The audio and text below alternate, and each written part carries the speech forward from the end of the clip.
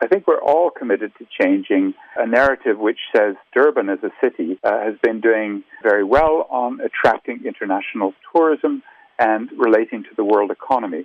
Because we would put it rather differently, that in the first book, which is called Cities of Rascals, The Uneven Development of Durban, we really take issue with the top-down strategies. And we start really with Mike Sutcliffe. He was the city manager from 2002 to 2011. And particularly when he started white elephant breeding, as we call it, which is all of these mega projects, including the big stadium, Moses Mabhida. But, we'd also include the northern part of Durban, which has hedonistic developments in Zimbabwe and down through Umhlanga Rocks, and the airport, which we think shouldn't have been built. The south side of the city includes the huge port development. If it's completed, it'll be 250 billion rand. In our view, the overarching problem is that our elites, even an ANC government that gets voted in with wide margins of support in Durban, has been kowtowing to the needs of international shipping, tourism, hospitality, and financial industries, including property developers in places where poor people and the majority will never see. What have come to be some of your expectations and your views of some of the writers that are part of the festival this year now? And we know that a great focus is being placed on literacy levels amongst young children. That means we've got absolutely brilliant children's stories writers, but I do think the most spectacular moment here, the change of the narrative at the political level,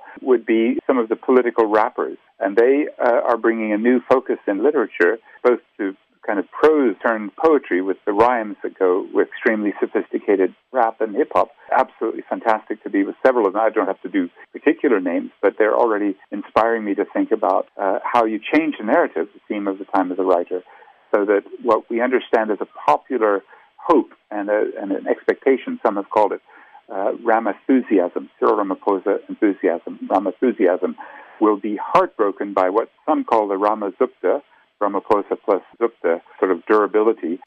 Writing is often a way for us to express our opinions, our thoughts, and more especially the truths about society. How important do you think it is to channel that inner self when it comes to writing specific pieces that you speak of? Well, it's vital. Look, the big problem for many of us as writers, especially me in an academic setting, is that the typical reward for writing a big book, for example, being invited to Time of the Writer, or having your work compared amongst others, very serious scholars, that's very long-term. And the dilemma is often we feel in our gut something's not right and we need a short-term way to express it. And that's why I particularly like the opinion editorial. 800 words, in my view, we could encourage our longer-term writers to put their most pithy and eloquent arguments out and subject them to public debate if we did a little bit more of the opinion editorials, the columns in the newspaper.